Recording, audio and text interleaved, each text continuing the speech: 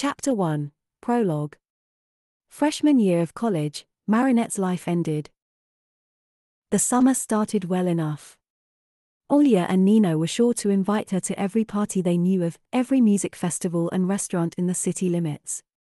She spent the first month not thinking about anything but fun, and certainly not of a certain blonde model who had run away to New York. High school was over, and her biggest worries were behind her. Hawkmoth had surrendered his miraculous just a few weeks before graduation. Chat had been the one to find the butterfly pin, and the brief note clasped to it. "What do we do now?" she'd asked him, her nerves leaking out through her alter ego. Chat shrugged, his expression more closed off than she'd ever seen it. "I guess we won." That was the last time anyone had heard from Chat Noir. He stopped responding to her calls, stopped showing up for press conferences and little kids' birthday parties. It wasn't until a week or so into the summer that Marinette worked up the courage to patrol by herself. Even then, he was a phantom limb, a reminder of her failure to keep him.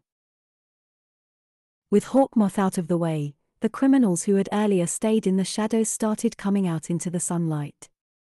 The number of armed assaults shot through the roof, and the drug trade flourished in the absence of Hawkmoth's overbearing grasp. Paris took a turn for the worse, and Ladybug had to change with it. Too often her sheets had been ruined by stubborn wounds, too often had Tiki had to work tirelessly over fractured bones and internal bleeding. But through all the secrecy, the deceptions, the lies that pained her to speak, her parents had stayed by her side. It was late July when they, too, were ripped away from her. Marinette had woken up at Olya's, hungover and bleary-eyed, to a dozen missed calls from Sabrina's dad, Officer Raincomprix.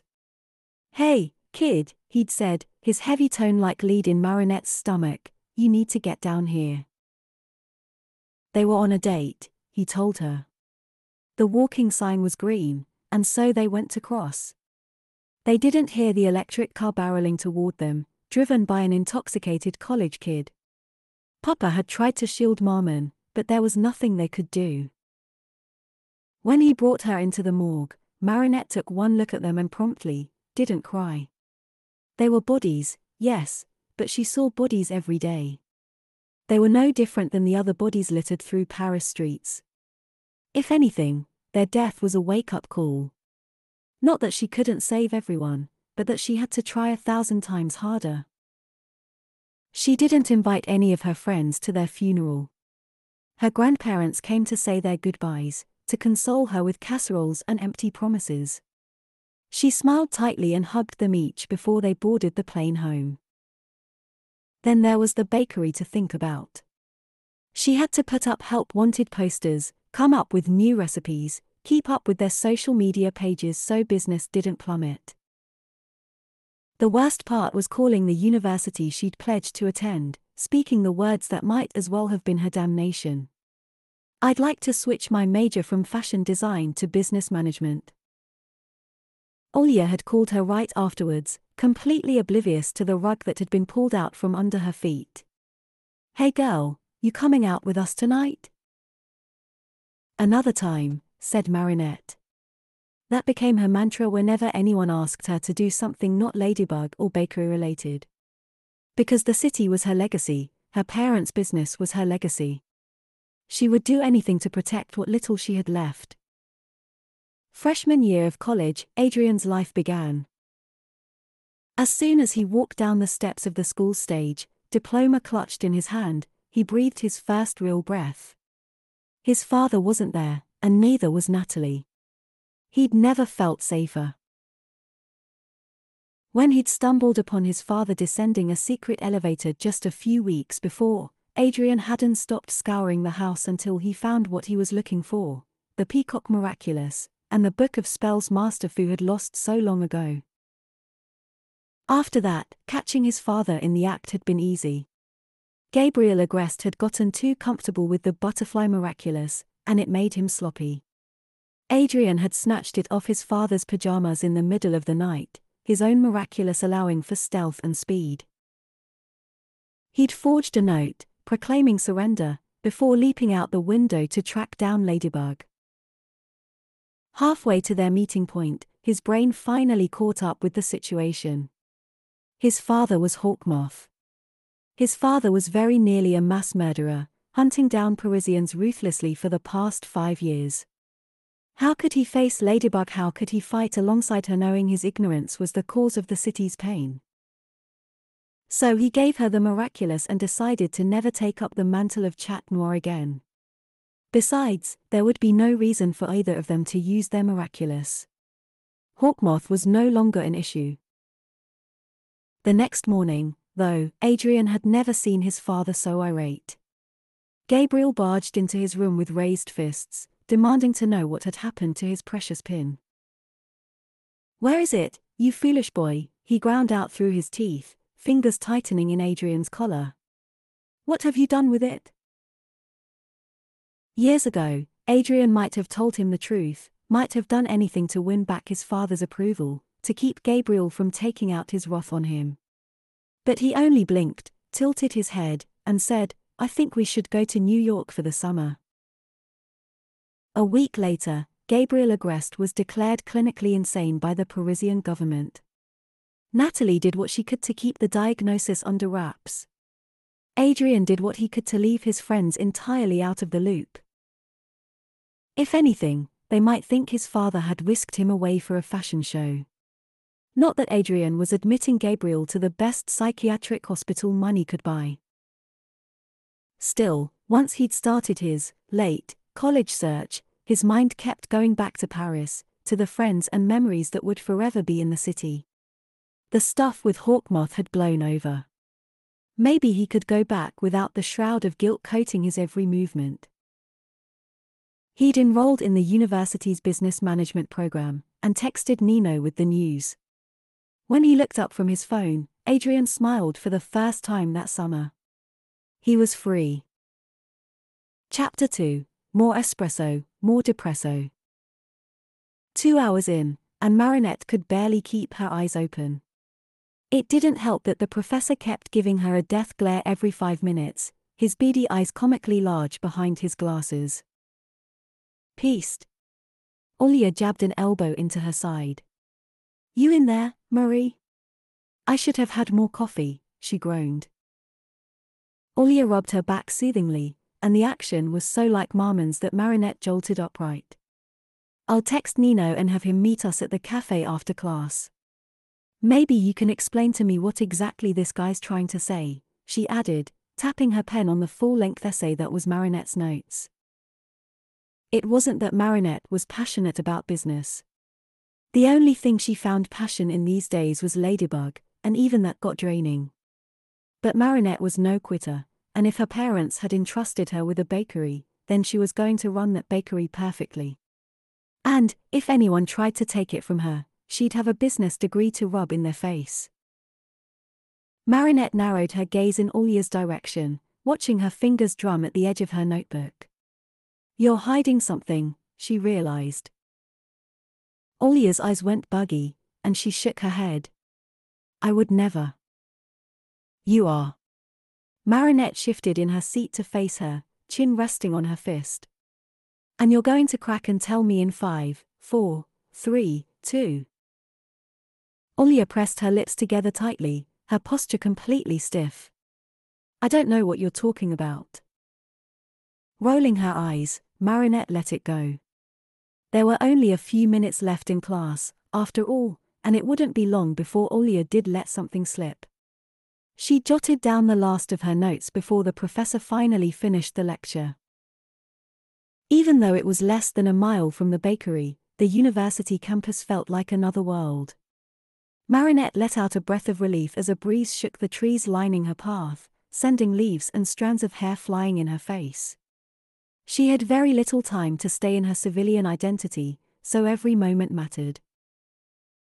Olia chatted her ear off on the way to the cafe, talking about Ladybug's recent escapades.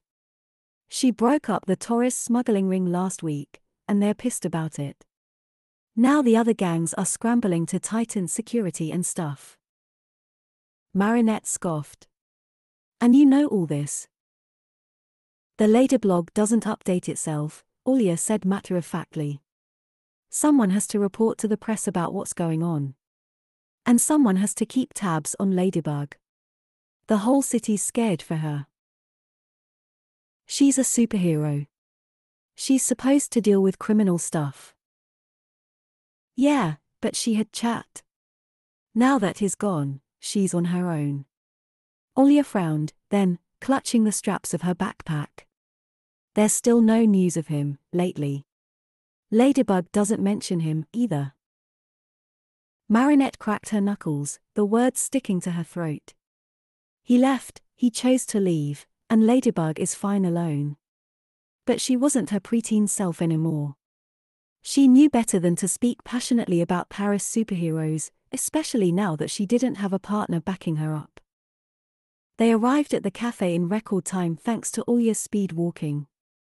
Nino was already waiting for them at their favorite booth, pressed up against the window. As Olya slid in next to her boyfriend, Marinette dropped her backpack on the floor. She twisted, and her entire spine cracked. What the heck, Marie? Nino was gaping at her, his phone screen momentarily turned down. You're a freaking glowstick, I swear. I wish. She raised an eyebrow at Olya, who was already curled around Nino's arm. Do you want anything? She asked, jabbing a thumb at the bar behind her. Olya shook her head and pumped her fist in the air. Go get that caffeine, girl.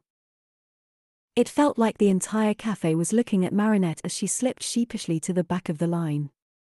Olya had a way of raising her voice in the worst of situations, but everyone at their high school had been aware of the fact.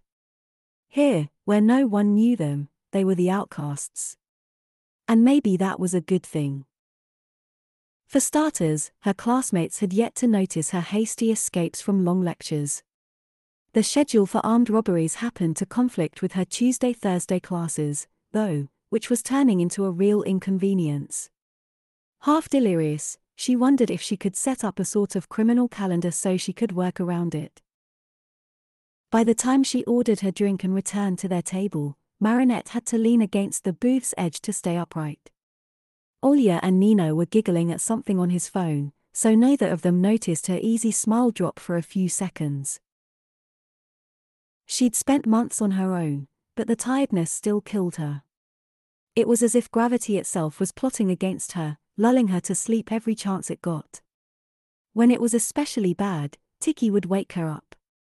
Usually, the Kwame stayed out of sight, though, particularly on the campus. Olya and Nino had gone silent, and Marinette blinked at them. What? She asked. Something warm and hard pinned her arms to her waist, then picked her up and spun her around the cafe. Marinette shrieked, her laughter warring with her panic.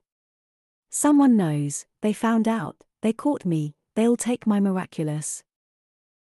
Surprise! Marinette's blood turned to ice, and she stopped thrashing. Because that was Adrian's voice, warm and raspy, just as radiant as the rest of him. He put her down, and she whipped around to face him. The last time she'd seen him was at graduation, where he managed to make a shapeless black robe look like runway material. He'd shot up a few more impossible inches, shoulders broad through his button-up shirt, and that infectious grin still gracing his full lips. His hair was a bit shaggier than before, but it added to his whole I don't care what anyone says look. There was no denying he was attractive. But Marinette couldn't bring herself to smile. Hey, Adrian, she said quietly, crossing her arms. I didn't realize you were enrolled here. Adrian laughed, and it was tight, unsure. Ah, yeah, my father let me pick a school, and I wanted to be around the coolest people I know. It's really good to see you, he tried again, clearly fazed by her dry reaction. 8-shot Americano for Marinette, called out the barista. Marinette moved to respond, but Adrian shot up a hand and another bright grin. I got it. As he walked back to the bar, Olya stood and wrenched Marinette by the arm. Girl, she whisper-yelled. I thought you'd be excited to see him. I mean, look at the boy. The truth was, Marinette's crush on Adrian had faded over senior year. It became clear that their friendship was only that, a friendship. And while she was usually grateful for his solid presence, he had left her at the same time Chat had. They might not have been the same boy, but they both had an uncanny way of breaking her heart. She didn't have time to chase after that sort of stuff, anyway. The bakery and Ladybug kept her more than busy enough. Marinette shrugged her off, brow furrowed. I liked him sophomore year, yeah, but he ditched us, Olya. Not so much as a goodbye. Then she caught Nino's guilty look and braced her arms on the table. Did he tell you he was leaving? He might have mentioned it, but I didn't think you'd care, said Nino. He was always running off to photo shoots during the school year, so I didn't see how it was much different. It was the whole summer. Olya propped a hand on her hip, tossing thick hair off her shoulder. Though her brow was slightly pinched, it would take days for Olya to admit she was wrong. Ah, whatever. He had obligations to worry about. I can understand that. Honest, Marie, I figured you'd be the first to understand that. Obligations. Marinette had plenty of obligations to attend to, but that didn't mean she ditched her friends. She plastered on a content expression and picked up her backpack. Fair enough. I don't know if I can stay, though. My professors are trying to kill me, I know it. Here's your coffee, Marie. Adrian's nose was wrinkled in distaste, and he held the paper cup as if it were a strain of COVID. How can you drink this stuff black? Careful not to let it spill, Marinette took it from him, ignoring the jolt of energy from where her hands brushed against his. I'm a woman of many talents. She kissed Olya's cheek, waving to Nino. I'll see you guys around. Adrian raised his hand, too, but Marinette was already headed for the door. Her heart pounded erratically against her ribcage, demanding she catch one last look of him. Teeth gritted, she continued down the quad, repressing those impulses. There was no point in indulging girlish hopes, not with so much at stake. Already she could hear sirens in the distance, taste the asphalt and smoke in the city air. She'd have to bring her homework on patrol, as much as it pained her to admit. The only nice thing about Chat being gone was the lack of distractions, the assurance she could actually get some work done. Once she was off campus, Tiki flew out of her bag to sit on her shoulder, hidden by the waves of her hair. You okay, Marinette? She asked gently. I'm fine, Tiki, promise. She poured as much sincerity into her voice as she could, desperate to put the tiny god at ease. Do you need any more cookies before patrol? I'm expecting it to be rougher than usual. Because Olya was right, the Torres had been scattered to the wind, and they'd be looking for revenge. As long as you stay safe, I'm good. Tiki patted her cheek once, then zipped away. The bakery traffic was slower in the afternoon, and Marinette peeked in to make sure her employees were all right. The two girls appeared completely fine, so she continued up to her apartment. The space felt too big for her. There were supposed to be two other people living downstairs, teasing her for having so much schoolwork, demanding to meet the boy who'd stolen her heart. She remembered what her father had told her in 8th grade, the first time she'd confessed to liking Adrian. Just know, Marie, that a boy is not your whole world. If he does anything to hurt you, you can always turn to us. That was a lie. Because when the world came crashing down, the only person she had to turn to was herself. The one certainty in her life was her strength, her will. Right now, it was the only thing keeping her afloat. Tiki, spots on. Her skin tingled as the suit molded itself to her body, smoothing out any aches and pains of the day and replacing it with cold, hard steel. She was a monster for criminals to fear, a lifeboat for civilians to cling to. She was Ladybug, and she would not be held back. As she headed for her room, though, she caught sight of the crumpled posters scattered around her trash can. She'd torn them off her walls after Adrian left, satisfied to leave him in the past just like he left her. It didn't stop her heart from tightening in her chest, her breathing shallow and unsteady. Not for Adrian, but for the innocence she'd once carried with her. The innocence that had been snuffed out by abandonment and grief. Marinette knew she'd never get that innocence back, and she couldn't tell if that was a gift or a tragedy. Chapter 3. I don't think I'm the drama. Something was off. Sitting across from Nino and Olya felt like a dream come true. Nino was rambling on about his music technology class, and Olya was jumping in with excited comments about the projects he was working on. Adrian felt like he'd been plucked up from his disaster of a life and transported back in time to high school, when his biggest worries were grades and making a fool of himself. On the outside, he was everything an aggressed representative should be: calm, satisfied, mildly detached.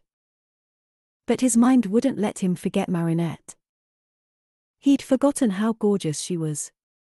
Her inky hair had grown out in waves well past her shoulder blades, her outfit meticulously arranged and perfectly coordinated.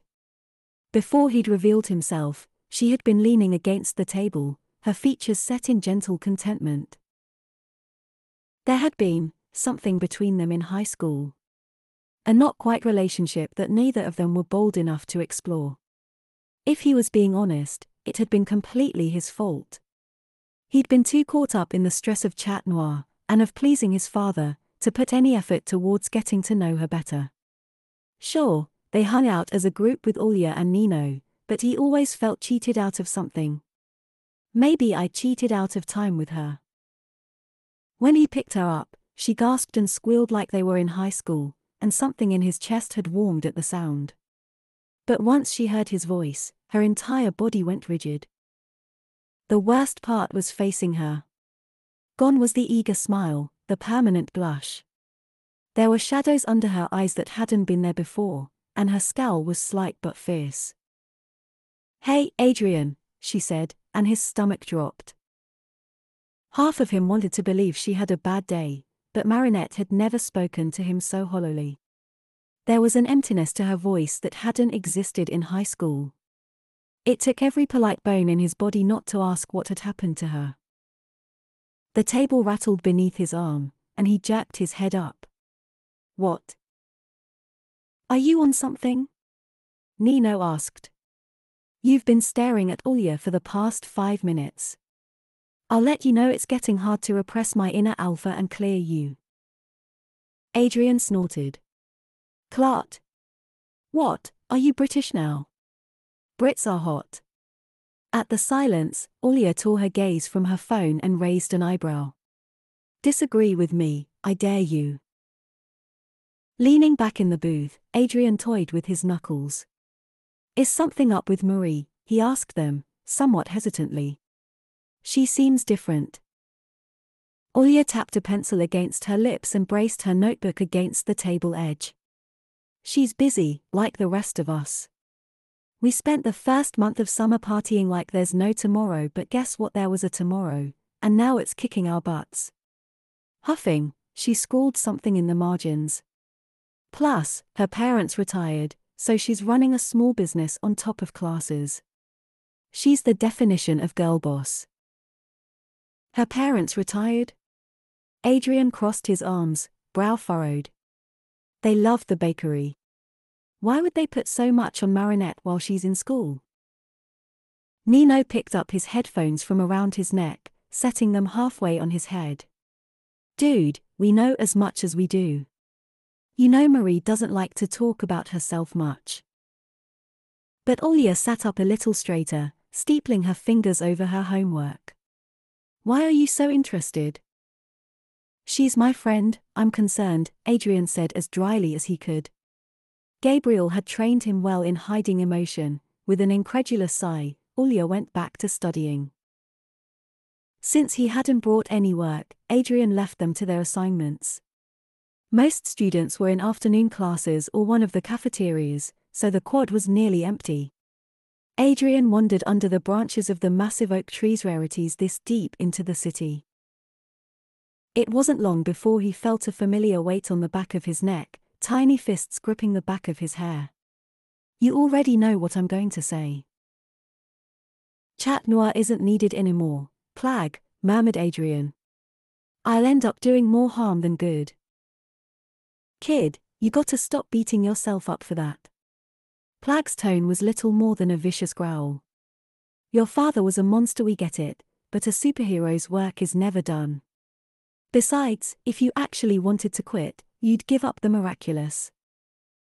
Adrian stopped spinning his silver ring, jaw tensing. There was another reason he couldn't give it up, one he wouldn't dare mention to Plag.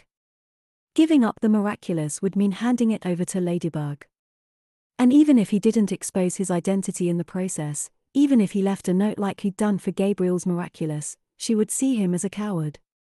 He couldn't take that. Though Ladybug had never returned his feelings, she would always be the love of his life, as childish as it was. Maybe it was because, in the darkest of times, she was there. When Gabriel yelled at him so loudly his ears rang, there was a patrol to do, banter to be had. She was his asylum. He didn't want to do anything to taint those memories. Slipping his hands in his pant pockets, he kicked an acorn at the tree trunk.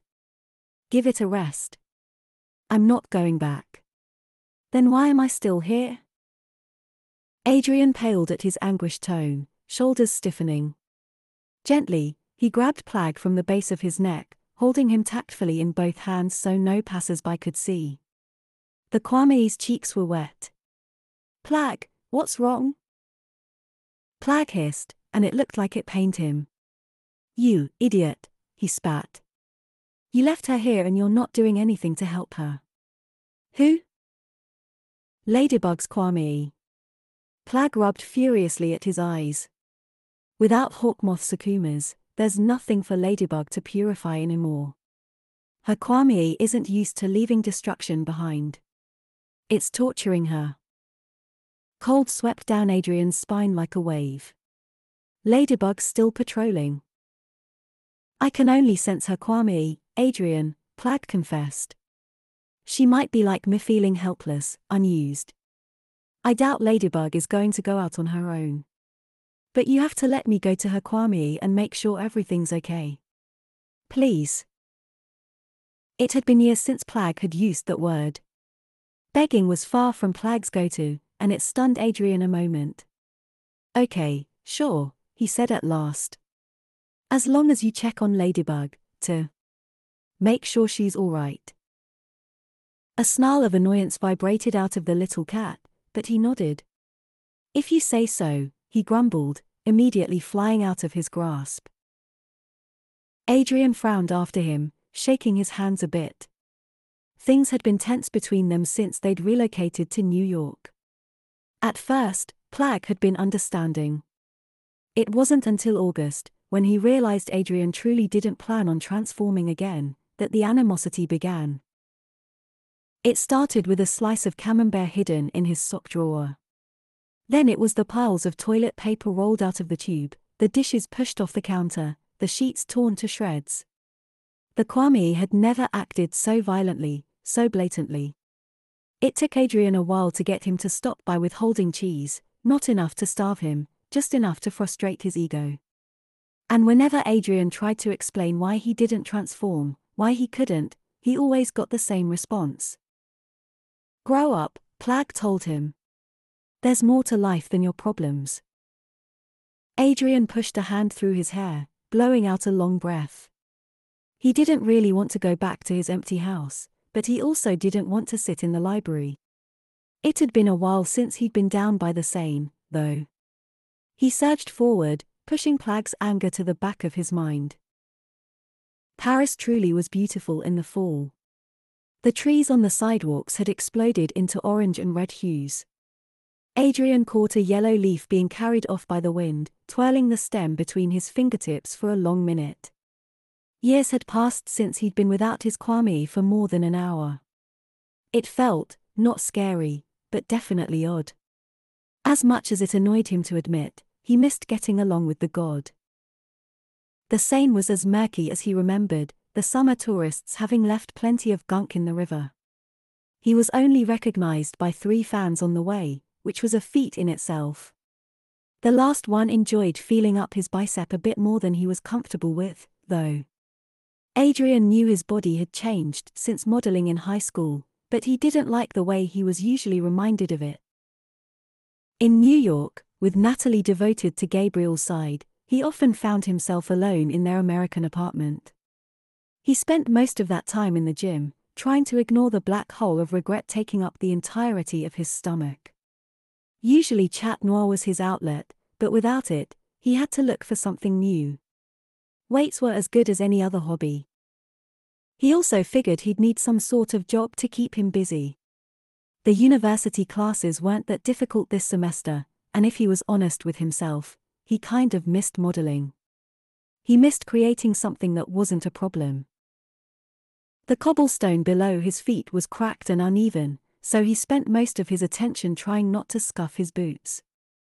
He'd only been walking for 20 minutes when he heard noises above his head, and he froze in his tracks. Up on the street, a man was panting shallowly, the fear palpable on his breath. Adrian couldn't see him, but the hero instinct was ingrained in his bones. He sprinted for the staircase leading off the riverbank. "What about this one?" Adrian's pace faltered at her voice. It wasn't the strong, positive resonance he'd gotten so used to.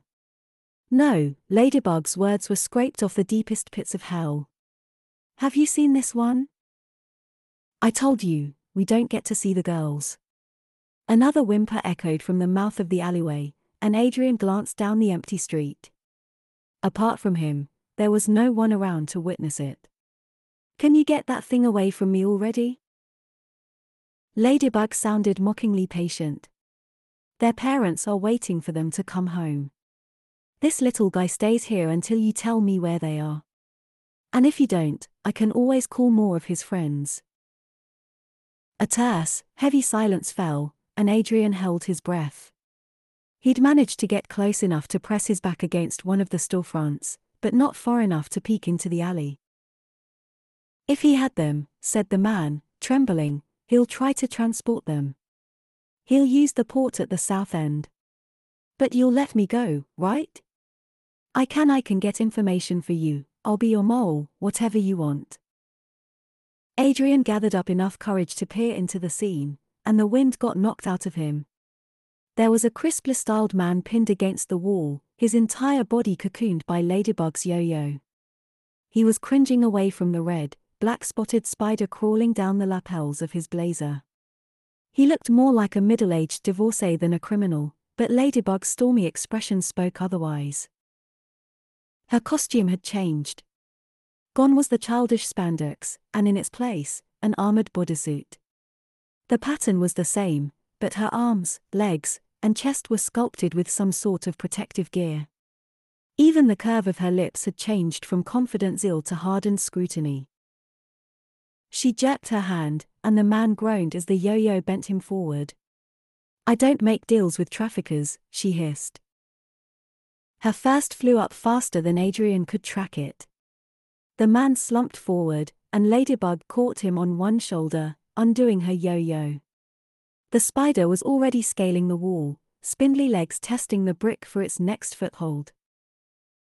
"You're not supposed to be here," she said at last. She turned before he could move, fixing him with a cold stare. "He could have seen you, and then where would we be?" "Ladybug." His voice failed him. He couldn't believe that she was here, that she was fighting a battle they'd already won. There was no reason for this, no reason to interrogate high-level criminals in back alleys. That's what the police were for. Their miraculous had endowed them with magical abilities meant to fight magical battles. Gritty crime was no place for miraculous wielders, especially not social pillars like Ladybug and Chat Noir. Just as his anger reached its peak, Ladybug shook her head at him. "You can't walk into an open interrogation like that, Mr. Agrest." The use of his last name made Adrian wince. "The next time you hear me, look the other way. You don't want people like him." She hefted the man onto her shoulder, knowing your face. Her show of strength made him blink, pushing down the emotion that threatened to fill his chest. "But there's no more Akumas." Blowing out an exasperated breath, Ladybug shouldered past him. The criminal's arms swayed toward the ground. Your point? What else do you have to fight? Paris has changed since you've been gone. She pulled her yo-yo off her hip, eyes fixed on the horizon and nowhere near him. The villains I fight aren't as fun to watch, but they're just as dangerous worse, sometimes. I'm more durable than the police force, my miraculous lets me handle more. They stay safe, and I still have a purpose. So the next time you see me in the middle of an interrogation, she shot him an icy look, don't interrupt. She shot off without another word, yo-yo catapulting her and the unconscious criminal into the air. Adrian watched her swing into downtown, a lump growing in his throat. He didn't want to believe that Plagg was right, because if Plagg was right, and he truly had left Ladybug without good reason, he wouldn't be able to live with himself. But what he'd seen, what he'd heard, the empty shadows flickering in Ladybug's sapphire eyes. It was nothing like he'd seen from her before. Why hadn't she stopped? Why hadn't she just put away the miraculous and called enough? Because she's Ladybug, because she won't give up and no one can make her give up. Not even a certain black cat who can't recognize the supervillain who raised him. All this time, while Adrian had been fighting his guilt, Ladybug had been fighting something significantly worse: humanity. He was an idiot. Chapter 4. Alexa, play Where'd All the Time Go by Dr. Dog. Marinette sucked in a sharp breath through her teeth. The stinging in her back subsided. You okay, Marinette? Asked Tiki. Keep going, she said, gripping the edge of the counter. The back of her shirt was pulled up over her head, exposing the asphalt burn striping down her spine. Can't let it heal with all the gravel in there. She tried for a laugh, but it broke at the end. Find something to distract yourself with. Tiki went back to picking out the rocks, and Marinette bit down on her lip. There was a pile of dough sitting between her hands, waiting to be prepared for tomorrow's breakfast rush. She started kneading it, slow and steady enough to let Tiki work undisturbed. The girls had closed up the shop, so it was her job to prep everything for the morning. Besides, it was her fault for hanging onto the back of that semi. She lassoed it with her yo-yo, but the driver caught on and reversed. She couldn't get out of the way in time and ended up getting dragged beneath the truck. It didn't help that the truck had been a decoy, and the girls were still missing. It wasn't the first time she'd been injured. She only wished she'd found them in the process. I missed something, she muttered, the dough oozing between her fingers. We missed something. Where's my phone? Tiki patted her shoulder. One thing at a time, Marinette. There's no more gravel, but I need to clean it out. Marinette nodded, bracing herself for the rubbing alcohol. In the beginning, it had been more painful. The adrenaline coursing through her bloodstream was gradually becoming a natural part of her, always prepared to protect her. When Tiki was done, she pulled Marinette's shirt down. Okay, all cleaned and bandaged. I'll have it healed up by morning. Marinette hooked her finger in a jar of cookies, dragging it across the counter. You're a godsend, Tiki. Eat up, take a breather. We'll need more energy for tomorrow. Those poor kids. Tiki sniffed, floating over to the jar slower than Marinette would have liked. If her lucky charm wasn't fueled by the Kwame's powers, she would spend all day in costume. But there was Tiki to think about, and she was taking as much of a beating as Marinette. Careful not to jostle her bandages, Marinette snatched her phone off the counter edge. She ignored Olya's new texts and opened the Ladyblog. During patrol, she didn't have the option of focusing on anything besides the action. The next hit, the next dodge, the next bad guy to bring into the station. She'd brought a dozen in tonight, but it still wasn't enough. The girls weren't home. Olya, on the other hand, took video footage. The first few were mundane, but she zoomed in on the last one. While she was getting hauled off by the decoy truck, another semi disappeared down a parallel street. Even Olya didn't notice it, too preoccupied focusing her shot on Ladybug. The girls were on that one, they had to be. Paris police had shut down the port last night, but it was opening back up tomorrow evening. Marinette had until then to get them to safety. Tiki put down her cookie to sit on Marinette's phone screen. Let's head to bed, We won't be any help without some good rest. You can head up, I need to wrap this dough. She slipped her phone into her pocket, avoiding Tiki's raised eyebrow. The Kwame knew better than to leave her alone, but Marinette knew Tiki, too. Go sleep, you're exhausted. I'll be up in a second. Promise. Alone, Marinette put away the dough and started scrubbing the countertops. Her employees had hearts of gold, but none of them could keep up with her parents' standards. She didn't mind it, though. With how much time she had to spend away from the bakery, it was nice to clean it up every night. Nice to feel like her life hadn't changed as much as it had. Just as she finished, her phone went off. She dried off her hands before she answered. Hello? A groan. Are you coming to pick me up or not? Marinette wrinkled her nose. She could smell the alcohol on Chloe's breath through the phone. I'll be there in 5. Hanging up, she darted upstairs for a coat. Tiki was a red blob on the couch, snoring softly against the cushions. Marinette left her a brief note before heading out. At the start of the summer, Marinette spent nearly every night in a club. Olya and Nina were usually the only ones she'd go with, but sometimes they ran into Chloe. Chloe, who had no one to walk home with and didn't care to take any sort of precautions.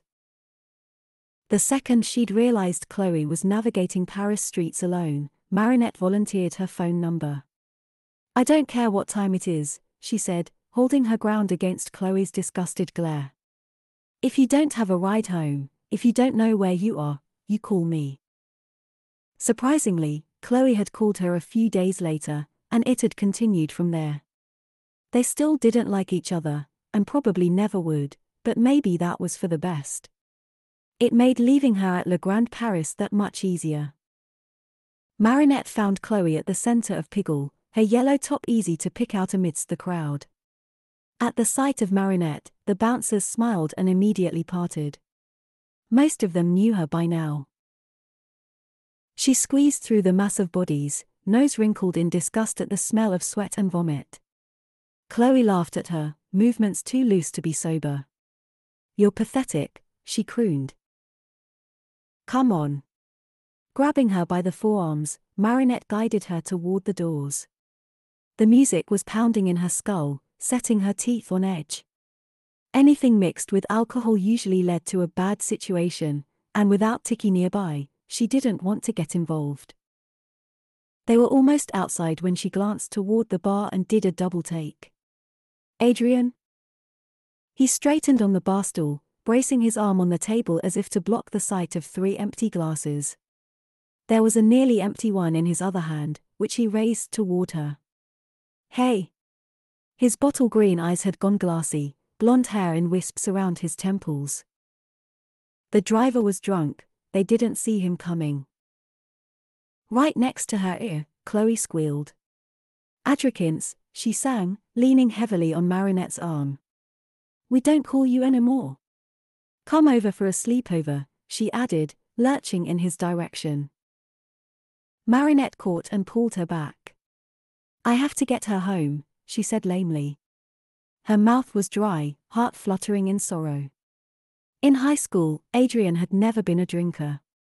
He'd been above that, one of the reasons she'd liked him so much. But now that he was slumped over a sticky counter, he reminded her of every other man she had to bring into the station at this time of night.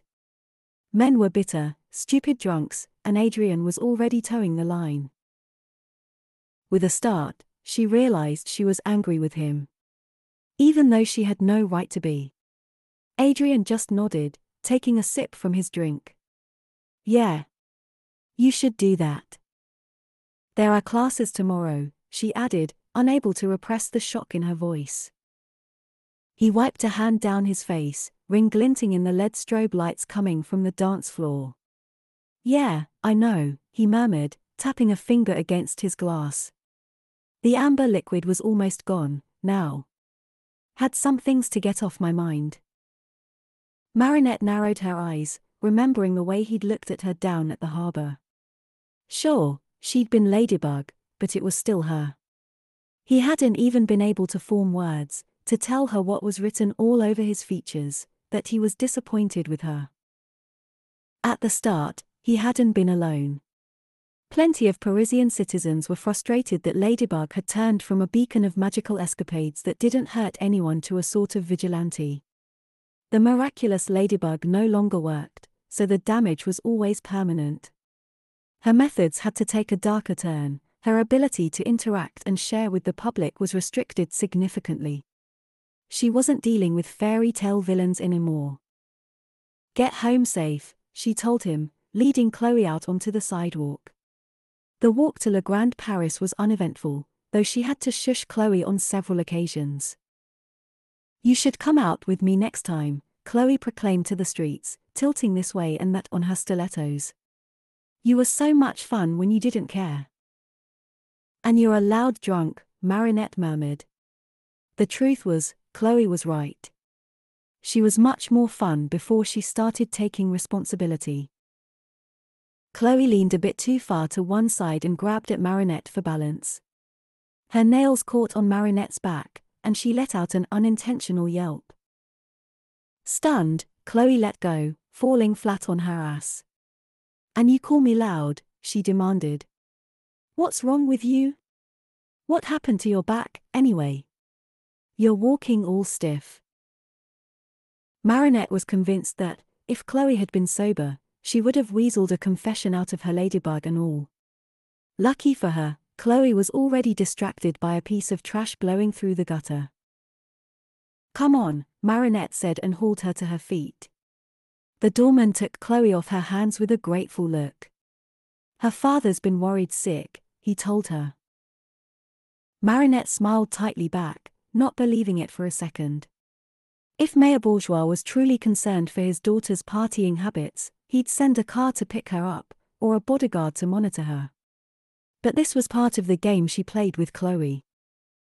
Because when they were both sober, they lied to each other. Chloe made up a story about how her father took her on an expensive outing, just the two of them. Marinette described a new pastry she'd invented with her parents. They huffed and crossed their arms and scowled the whole while, but everything was a lie, and both of them knew it.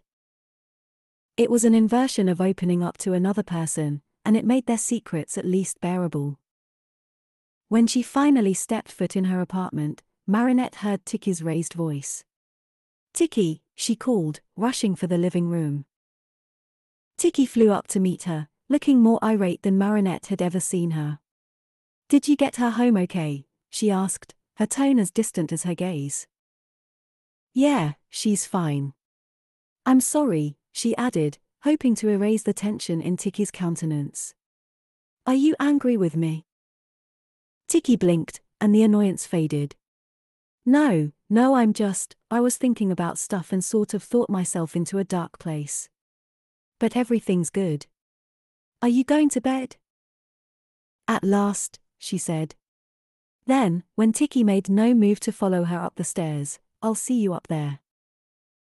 As she changed into pajamas and brushed her teeth, Marinette couldn't get Adrian's face out of her head. First confused by her reaction, then disappointed by Ladybug, and then drunk. She wasn't going to blame herself for changing or blame Ladybug for adapting to the environment. She had to change, and Adrian had to leave.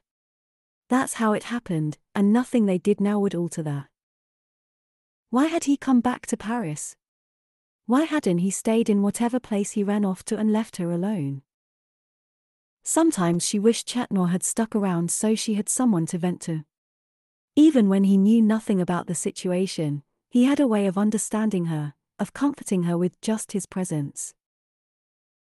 Marinette made it a point not to have any regrets, but she regretted rejecting Chat. Because maybe if she hadn't, he would have stuck around for her. Maybe then, the days wouldn't be so grueling. Chapter 5. I don't make deals with peasants. Adrian slipped into the back row of the lecture hall, his head throbbing. It was only partly from the hangover. When he'd woken up to his alarm, Plague was 3 inches away from his nose. "Morning, Sleeping Beauty," he said. "Morning." Adrian sat up in a pile of blankets, rubbing his forehead. It was foggy, but he remembered seeing Marinette from the bar. He didn't remember much, just that he didn't want to remember anything. Then again, her perception of him couldn't have gotten any worse. It wasn't that he was an alcoholic or anything. Sometimes he just needed a break from reality, a break from Natalie's incessant emails and Gabriel's vicious threats. Their American apartment had a fully stocked bar, and one thing led to another. It wasn't a problem, it was a solution to the problems. Still, he didn't like the fact Marinette had seen him. There was a thin layer of shame coating his skin. "I found Ladybug's Kwame."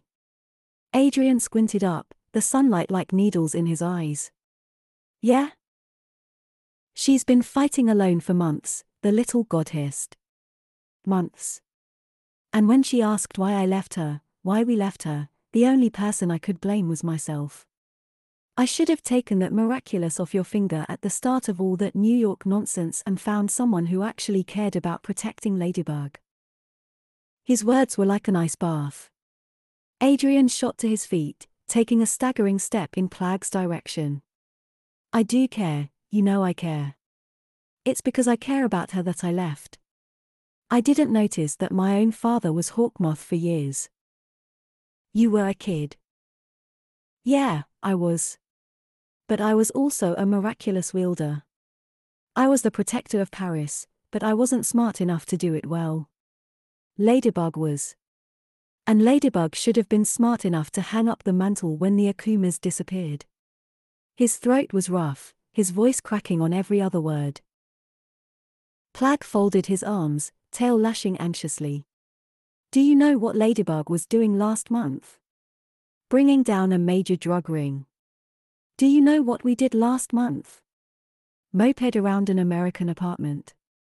Adrian bowed his head, interlacing his fingers around his neck. Plague sighed, his next words gentle. "I get it, okay. You did what you had to protect yourself. But enough time has passed. It's time to get back into it, before Ladybug burns out." It was the closest to agreement they'd come in a long time, but the indecision was only adding to his hangover. The room got packed quickly, and Adrian pulled his ball cap further over his eyes. The last thing he needed was to be recognized right now, bleary-eyed and unshaven. He opened his messenger bag and pulled out his books, preparing himself for the long lecture ahead. "Is anyone sitting here?" He blinked up at Marinette, who looked just as stunned. Rolling her lips together, she glanced over the room pointedly. "It's the last one," she said quietly. "No, you can sit." "Of course." He rushed to move his stuff under his chair, cursing himself for not clearing the space sooner. She was dressed perfectly as always, in a sleeveless blouse and black slacks. He wished he hadn't gone for an inconspicuous, stained sweatshirt. "What's your major?" she asked. Adrian could tell it was only to be polite. But he wanted to repair whatever had grown between them in his absence, so he flashed her an oblivious smile. "Business management.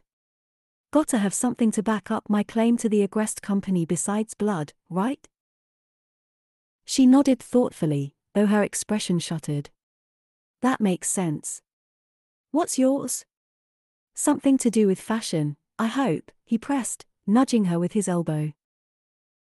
Brushing hair away from her eyes, Marinette gave him a hesitant smile. "No, it's same as yours, actually. I have a bakery now." "Nino was telling me about that," Adrian said. "What are your parents doing with their retirement?" She froze, her entire posture turning to stone. An alarm went off in his head, telling him he'd done something terribly wrong, but the professor started talking.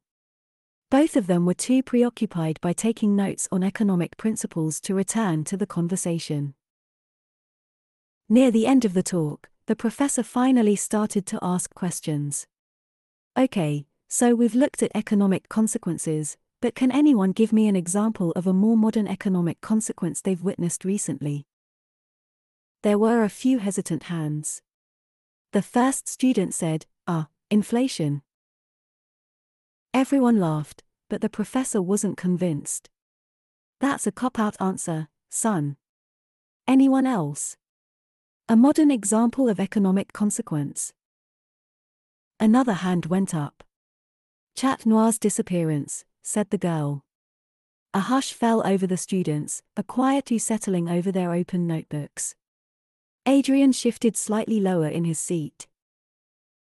The professor started drawing a diagram on the whiteboard, writing Chat Noir's disappearance at the top. Okay, so we have our action. He stabbed his marker toward the words, Chat Noir's disappearance. So, what has that action caused? Crime went up, ventured a student. That's right. The professor wrote it on the chalkboard. We talked about economic opportunity before. With two major competitors gone, Chat Noir and Hawk Moth, criminals saw economic opportunity. Now, when criminal activity increases, the need for law enforcement increases. Paris hires more policemen, Ladybug engages in more dangerous situations. In fact, he hit a few buttons on his computer, frowning beneath his white mustache. This is a perfect example of negative economic consequences. The video was titled 5 Times Ladybug Almost Died. Adrian felt his throat swell. Beside him, Marinette had taken a deep breath, her fingers gripping the armrests. And she wasn't alone. The lecture hall's atmosphere had shifted from humorous to somber. If you have a weak stomach, I suggest you close your eyes, said the professor and pressed play. The first clip wasn't bad. Ladybug swung away from an oncoming bus, narrowly avoiding being crushed against a building. Adrian let out a breath, bouncing his leg. The next 3 were similar, each worse than the last. A shootout beneath a bridge, chasing down a runaway speedboat, even a situation with 3 armed robbers in a bank lobby. After each one ended, Adrian had to remember to breathe again. Logically, he knew he was being dramatic, but at the same time, that was his lady staring down the barrel of a gun, throwing herself in harm's way. But what really got him was the last clip. Ladybug was up against a dozen armed men, picking them off one by one. She managed to knock their guns away, but they had the number advantage. Adrian went still as one snuck up behind her, brandishing a knife. He grabbed one of her pigtails and yanked her backwards, slashing it over her throat. Gagging, Ladybug clamped her hand around her neck, using the other to swing herself away from the scene. The entire room went silent. There was a warmth on his arm. Adrian, calm down, Marinette told him. Reluctant to tear his eyes from the projector, Adrian looked at her. One hand was rubbing at the base of her throat, the other gripping his forearm. You're going to hyperventilate. Adrian stared down at his hands, breathing hard through his nose. His fingers were trembling. His entire body was trembling, and he couldn't get it to stop. I can't dash, he swallowed, hating the numb feeling sweeping down his body. I gotta go. Swinging his bag onto his shoulder, he squeezed past her into the aisle and out the door. The cold air chilled his sweat, making him shake even harder. He scrubbed the back of his neck and closed his eyes, forcing his lungs to suck down enough air. Those men hadn't been Akumas. They weren't trying to turn the whole world into candy or get rid of parents, no, they were out for violence. They were trying to kill her, and had nearly succeeded. How she was still alive was a miracle. And the fact that she'd been doing it alone, without any sort of backup to turn to, was a serious feat of strength. Or a serious mess to deal with. When he opened his eyes again, Plaid was floating in front of him, paws crossed. Adrian spoke first. We have to get back out there. He was standing on the roof of his house, bouncing from foot to foot. I forgot about this part, he admitted with a dry laugh. Plagg was unamused. You say claws out and then start beating up bad guys. Not that, the nervous part. Ah, that. Plagg snickered. That's because you're about to reunite with the girl you abandoned without reason. I'm sure she'll be ecstatic to see you. €5 says you leave with a broken nose. Ladybug isn't violent, said Adrian, then thought back to the ladybug he'd witnessed the night before, the cold, gritty ladybug. He scratched his nose. Sun setting, kid, is Chat Noir alive or not? Plagg demanded. Adrian raked a hand through his hair, then twisted his ring back and forth. He shouldn't be this antsy. Chat Noir wasn't antsy, he was fearless. He was everything Paris needed, and everything Ladybug needed. Chat Noir was enough. He took a breath, made a fist, and said, claws out. Then he was glad he inhaled, because the uniform knocked the breath out of him. A sense of rightness seeped into his skin, making him feel good to be alive. It was a tighter fit than he remembered, but he could manage. For a moment he stood on the roof's edge, staring at the city that had been his home for so long. The weight of the baton in his hand, the heightened senses flooding his consciousness. He could smell the crepes cooking on the street, and hear the laughter of a party 5 blocks away. Then he saw the screen flickering on his baton and raised it. There were 8 voicemails waiting in his inbox. Nostrils flared, he brought it to his ear. Hey, Chat. It was like eavesdropping into the past, back when she was all positivity and courage. I'm at the Eiffel Tower, where are you? The next 2 were like it. Adrian sat down for the 4th one. Now you're just ignoring me. Her voice had gone hard. I don't know what's going on with you, but you better get back soon. You remember that gang I was telling you about last time? Well, I found their base, and they've got a huge assembly line of hard substances in that warehouse. I need you on this one. Call me. Adrian tried to listen to the rest, but it was all the same. Anger, desperation, and at last, detachment. I don't know why I'm leaving these anymore. It's obvious you can't respond that, or you don't want to. If it's the former, I hope you're okay. If it's the latter, I'm fine. I found my rhythm. She gave up on him. And he let her. Damn it. Closing the screen, Adrian wiped a hand down his face. Damn it, damn it, damn it. That nervousness he'd felt washed away, replaced with a hardened determination. The moon was high, now, casting the university in an eerie glow. Adrian turned his attention off campus, listening for an industrial-grade yo-yo. It wasn't long before he heard it, coming from the boatyard. Flipping his baton once, he shot into the night. As soon as he got into the air, Adrian couldn't understand why he gave up. The wind guided him along, showing him the fastest way.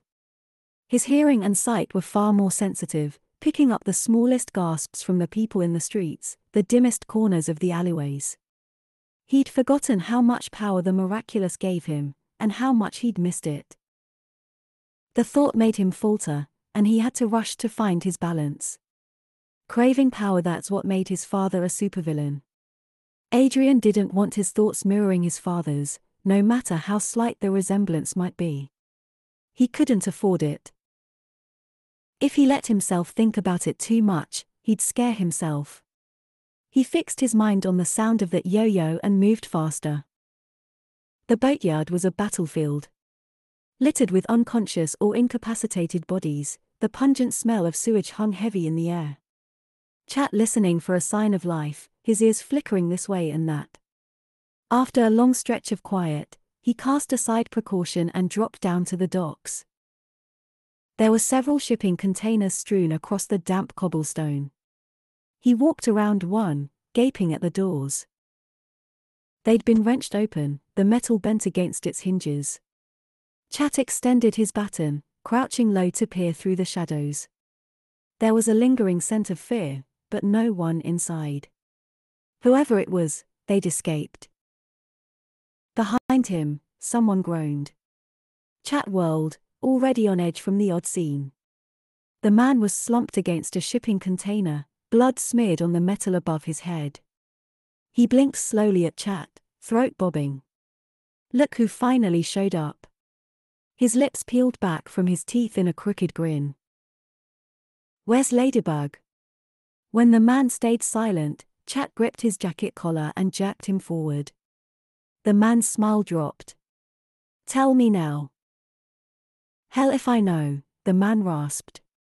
But after this, the boss will be itching to get his hands on her. If she's smart, she's halfway to China. Disgusted, Chat dropped him back onto the stones. He found himself understanding Ladybug's change of approach. These criminals had a way of turning his stomach and hearing threats toward his lady. It took more strength than he was willing to admit to walk away. He followed the trail of shipping containers and bodies, doing his best to pick apart the scents clashing together. Police sirens whooped at his back, and Chat moved faster. The last thing he needed was police officers spotting him. Finally, he caught it, the sharp tang of magic dissipating into the depths of the city. Chat vaulted up to the rooftops, struggling to stay upright on the shingles. The last time he'd done this, he was smaller, had less body weight to maneuver. Now he had to duck to avoid billboards, and put more effort into balancing on chimneys. He was stronger, but his agility wasn't on the level it needed to be. Teeth gritted, he sprung onto the next rooftop, chasing down that magic. He caught up with it in the city center, outside the main police station. Officer Raincomprix and two older couples stood outside, huddled up against the wall to fight the chill of the night. Sabrina's dad was wringing his hands, and the couples couldn't stay still. The air was saturated with their nerves. Then Ladybug emerged from across the street, holding hands with two other girls. The couple surged forward, sobs breaking from their throats as they threw their arms around the girls. Amidst the tears and cries of gratitude, Ladybug gave Officer Raincomprix a solemn, two-fingered salute. She left before he could return it. From his perch behind a gargoyle, Chat tracked her movements as far as Sakakawa before launching himself after her. He forgot how fast she was.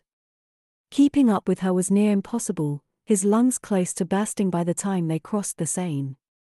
But Ladybug didn't stop, and neither would Chat. He had to let her know she wasn't alone anymore, let her know how sorry he was for leaving in the first place. At last, she stopped atop a packaging warehouse. Chat landed in the middle of the roof, huffing at the ridiculous amount of obstructions scattered across it. With so many pipes and generators, Ladybug had plenty of hiding spots. But Chat had the advantage. Relying on his keen eyesight and sensitive nose, he tracked her as far as the northeast side, letting his baton shorten to its usual length. "My lady," he ventured, voice catching on the nickname. A metallic click sounded behind him, making his heart drop. He spun around and came face to face with the end of a gun. "You're not the first person who's tried to take Chat Noir's place." Ladybug raised her chin, holding the pistol in both hands. There was no uncertainty to her expression, just cool composure. "The costume is a bit more accurate, but you've got the build all wrong. Who are you?" Chat's mouth went dry, gaze bouncing from Ladybug's narrowed blue eyes to the red and black spotted gun. "A Lucky Charm, if the pattern was anything to go by. Since when have Ladybug's Lucky Charms been weapons of mass destruction?" "I'm sorry I left." This time, he didn't bother hiding his sincerity. Ladybug's grasp on the pistol faltered. "If I could do it all over again, I would have told you everything. I would have stayed." Ladybug clicked her tongue. "Well, this is a first. I haven't had any copycats quote scripts before. Should I be flattered?" Hawkmoth didn't surrender. Chat continued, his voice raw and pleading. "Put the gun down, open your eyes, see me. I figured out who it was and took it from them. But they were someone close to me, and I couldn't deal with that kind of betrayal. I forged the note of surrender and got them out of the city. The way I thought about it, if the Akumas were gone, Ladybug and Chat Noir weren't needed anymore. So I left. You left? Ladybug scoffed, her mouth pinched at the corners. I'm going to ask you one more time. Who are you? Chat stepped closer, and Ladybug's eyes widened. The barrel of the gun was cold against his chest. July 17th, our first patrol together.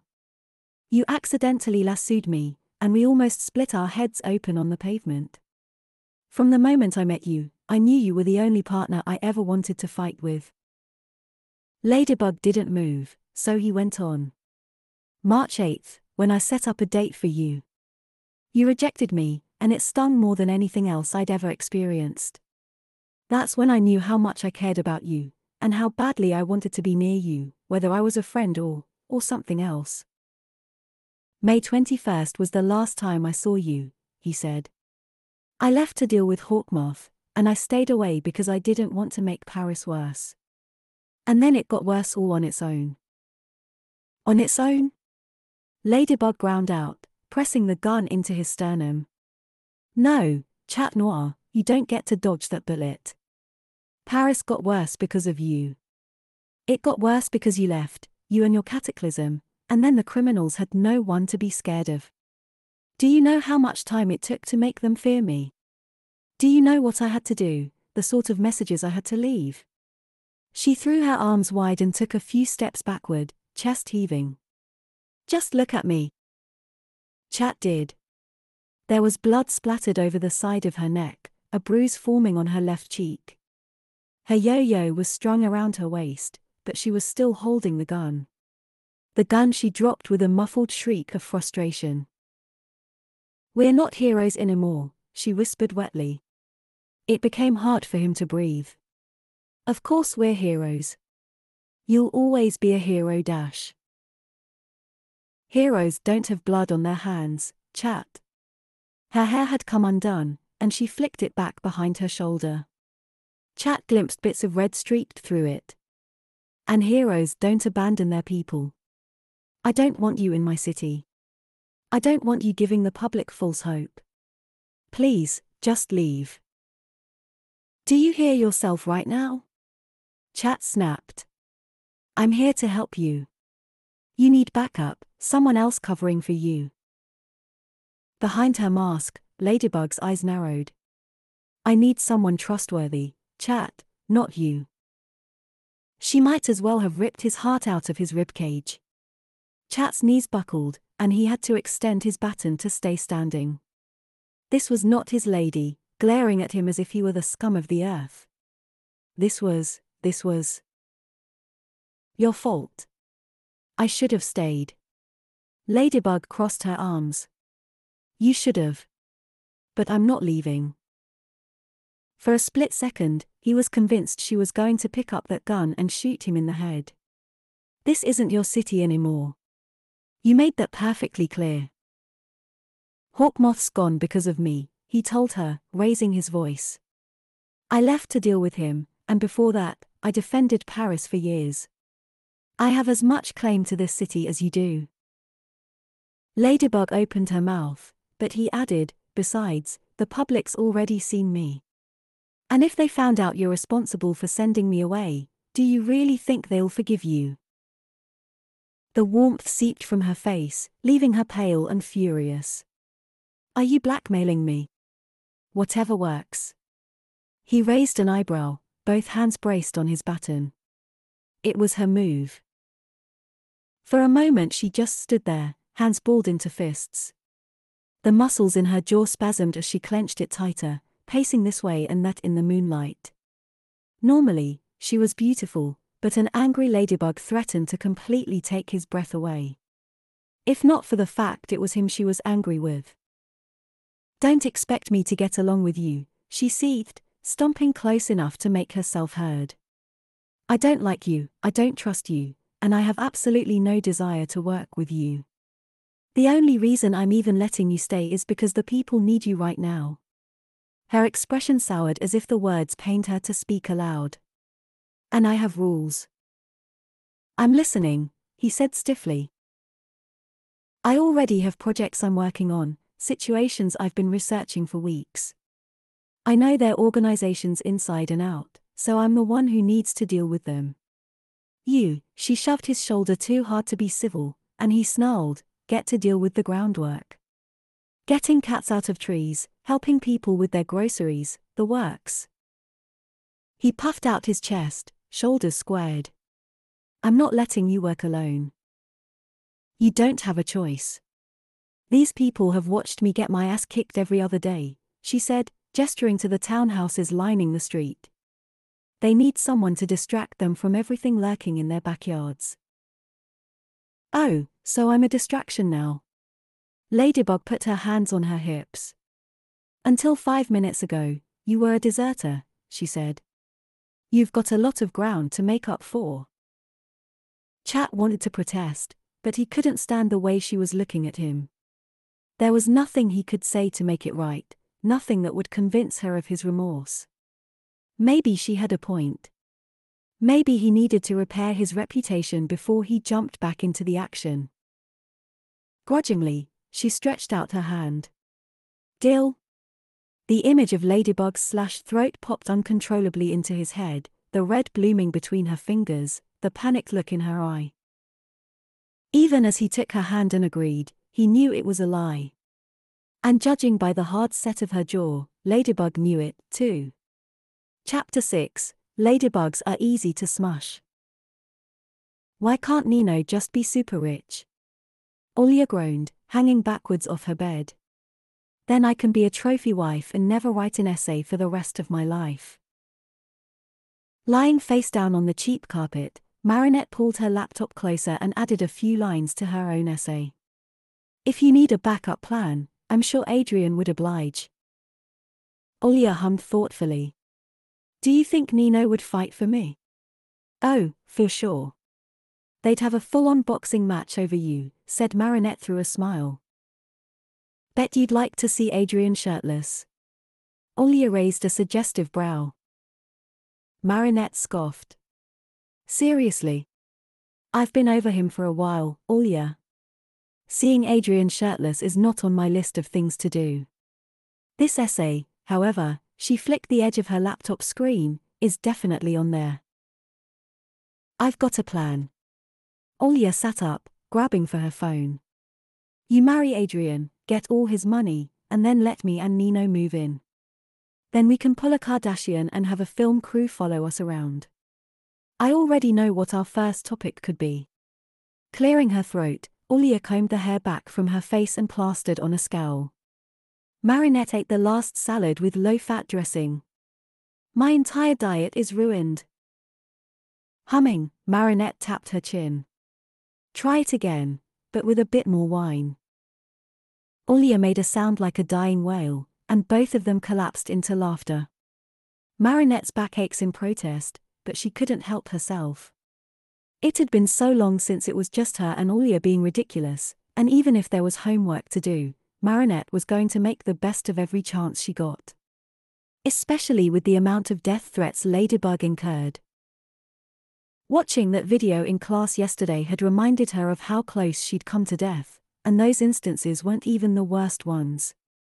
There was the time her entire side had been split open, or when a bullet nearly shattered her femur. Tiki did her best to mend the injuries and hide the scars, but that took a toll on the little Kwame. Marinette pretended not to notice Tiki slowing down, and Tiki did the same for her. They were in an impossible situation that would eventually end in disaster. Marinette peeked up at Olya, who was still scrolling on her phone. What would her friend think if one day she just disappeared? Would she see Ladybug's death and manage to connect the dots, or would she believe Marinette abandoned her? There was a part of her that wanted to tell Olya everything. But she knew if she did, and anyone caught wind, Olya would be just as doomed as Ladybug. Holy crap. Olya jerked her phone closer to her face, eyes bulging out from behind her glasses. Chat Noir's back. Mouth souring, Marinette groaned. Shocker. Why are you so moody today? Chat Noir's alive, Olia tried again, shoving the screen into her face. Marinette scrunched her nose at the leather-clad superhero, doing an acrobatic trick off a lamppost. His million-watt grin hadn't changed. Chat Noir ditched Ladybug, said Marinette matter-of-factly. I'm not supporting him. Olia frowned, a hand propped on her hip. It's not like we know the circumstances, Marie.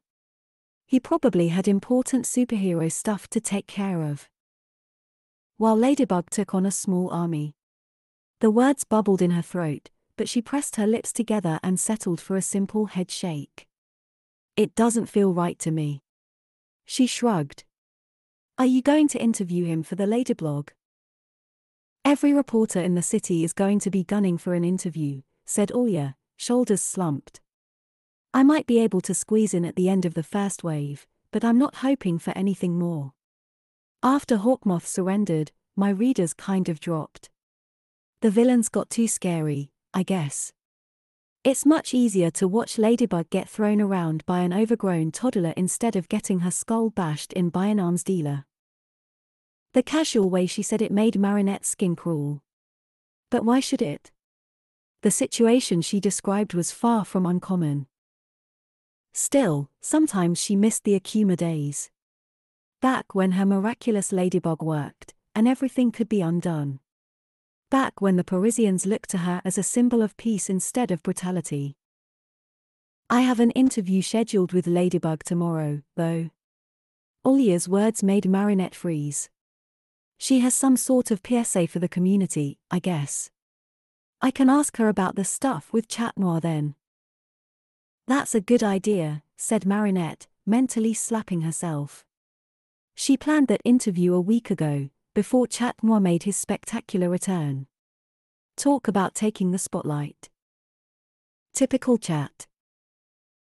Horrified, she stopped her train of thought there. No, that wasn't typical Chat, because she didn't even know who Chat was anymore. The Chat she knew would never walk away from her, or from Paris. The Chat she knew wasn't a coward. Olia dropped down beside her, laying her head on the small of Marinette's back. White-hot pain flushed down her spine, and Marinette bit her tongue until it bled. Is it Adrian? She asked softly. Marinette forced herself to focus on adding to her essay. What do you mean? The past few days you've been weird. Olia shifted, and Marinette had to clap a hand over her mouth to stifle her whimper. And you were right, the other day Adrian did sort of ditch us. Sure, he can blame his dad, but he was 18. He had the right to make his own decision, and he didn't choose us. Marinette heard the unspoken comment, he didn't choose you. School is really stressful, Marinette managed, her voice dead of any sort of emotion. And with all the bakery stuff on top of assignments, I think it's a harder workload than I was anticipating. That's all? That's all. Olia pushed off her back, and Marinette breathed a sigh of relief. If you need any help over there, just let us know, she said wholeheartedly. Nino and I are willing to get down and dirty in the flour for you. Marinette tried for a laugh, and it came out more choked than she intended. I'll keep that in mind. Olia scooted closer so they were face to face, her expression so concerned it made Marinette's stomach turn. I'm serious, Marie. I'm here for you, no matter what. She pressed a kiss to Marinette's forehead, hand smoothing back her hair. Marinette blinked against the sudden stinging in her eyes, hating the way her mind automatically reminded her of Marmon. I know. Shoot. Olia scrambled to her feet, lunging for her laptop and backpack. I've got a class in 5 minutes. You have a spare key to lock up, right? Rolling her eyes fondly, Marinette lifted her keyring and shook it once for good measure. Sweet, feel free to grab some snacks or anything, see you later, love you. She slammed the door, and the newspaper clippings taped to the wall trembled. Tiki balanced near the trackpad of Marinette's computer, her posture unusually hard. Marinette, she ventured, voice thin and reedy. I hate seeing you like this, and I know it's because of him. Do you want to talk? What's there to talk about? She rubbed her eyes. He's back. That's all there is to it. How do you feel about it? Marinette laughed hoarsely, pushing up to her knees. Her back arched, her soul ached. She clawed a hand over her heart as if to smother any scrap of affection. He broke my heart, Tiki, and now I'm supposed to work with him. As if nothing ever happened. A few months ago, I would have done anything for him. Anything. Because no matter what happened to Paris, there was always us. I always had someone to turn to, and then he got up and left. And I'm supposed to be okay with that. Marinette bit her lip, swallowing down the sob building in her throat. The next time she spoke, her voice was dry. I'll let him have what he wants, attention. The public is happy to give it to him, anyhow. But Paris will always be mine, not his. I swore to protect this city from any threat, and that includes Chat Noir. Tiki didn't move, even as tears trickled down her round cheeks. She nodded once, and it was enough. I'm sorry, Marinette. This wasn't supposed to happen. I know. Marinette wrapped her arms around herself, rocking back onto her heels. There was nothing either of them could do to make it better besides what they did best. Fight. When Marinette left for patrol, it was raining. The thunder echoed in her bones, pushing her to move faster, jump higher. Lightning struck the ground around the city, making the rooftops shine with electricity. Ladybug laid in wait above the boatyard, raindrops biting at her face. She didn't move a muscle. A black SUV pulled up amidst the scattered shipping containers. 3 men hopped out, the last one offering his hand to the passenger. Alec Allery stepped out, groomed facial hair set in a perfect frown. Someone pulled open an umbrella and held it over his head, protecting his fancy suit. Ladybug had been following Allery for a long time now. She recognized him from the drug bust she made back in July, but her slit throat had demanded most of her attention. She'd only caught up with him in the past couple days, in the case of the 2 girls. Apparently, he'd been working in the dark for a while, now, his trafficking activities covered up by well-paid lawyers and bribed law enforcement. Those 2 young girls hadn't been the first. What is this? He cast a hand at the shipping containers, at the wrenched open metal. In costume, Ladybug's strength was easily 50 times that of an average woman. And those girls had deserved every ounce of strength she could offer. The bug, said one of the bodyguards bitterly. Allery stroked his beard. We only lost 2, he said, tone dangerously even. No more. No more, the bodyguards agreed. Ladybug pulled her yo-yo off her hip, nostrils flared as she readied herself. All it would take was one good toss to lasso Allery, to yank him up and carry him off to the station.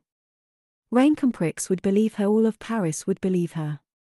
Because even if she was ruthless, she was always right. Just before she threw it, Allery's gaze snapped up to hers. Stunned, she inhaled a sharp breath. Goodbye, he mouthed. Too slow, Ladybug scanned the horizon, her heart skipping a beat at the shadow of a figure squatting on the opposite roof. More importantly, the shadow of the rifle in his hands. The gunshot echoed for blocks, shattering the calm of the rain. Fire exploded through her shoulder, the impact strong enough to knock her flat on her back. Ladybug couldn't help the scream ripping out of her lungs, full of outrage and terror. The stone bit into her back, the metallic scent of her blood permeating the air. There could be more of them, she knew. She had to run, but she couldn't move, couldn't breathe. Olia told her she loved her. Marinette hadn't said it back. Something hard and warm crouched over her, dripped with rainwater. You're okay, Chat rasped, even as Ladybug writhed in pain. I got you. His hand went under her knees and her back, and the sheer agony took her breath away. She couldn't think past the blood burning her nostrils, the bolts of heat blazing through her back. Chat's green eyes glowed in the dimness, filled with regret. There was a question in his eyes, a promise that he would listen to her decision. If her pride had anything to say, she would have refused him. But Paris still needed her. Her time wasn't over yet. She leaned her head against his chest, and he understood. They were off the roof in record time, his strength never failing. In his arms, she was safe. For now.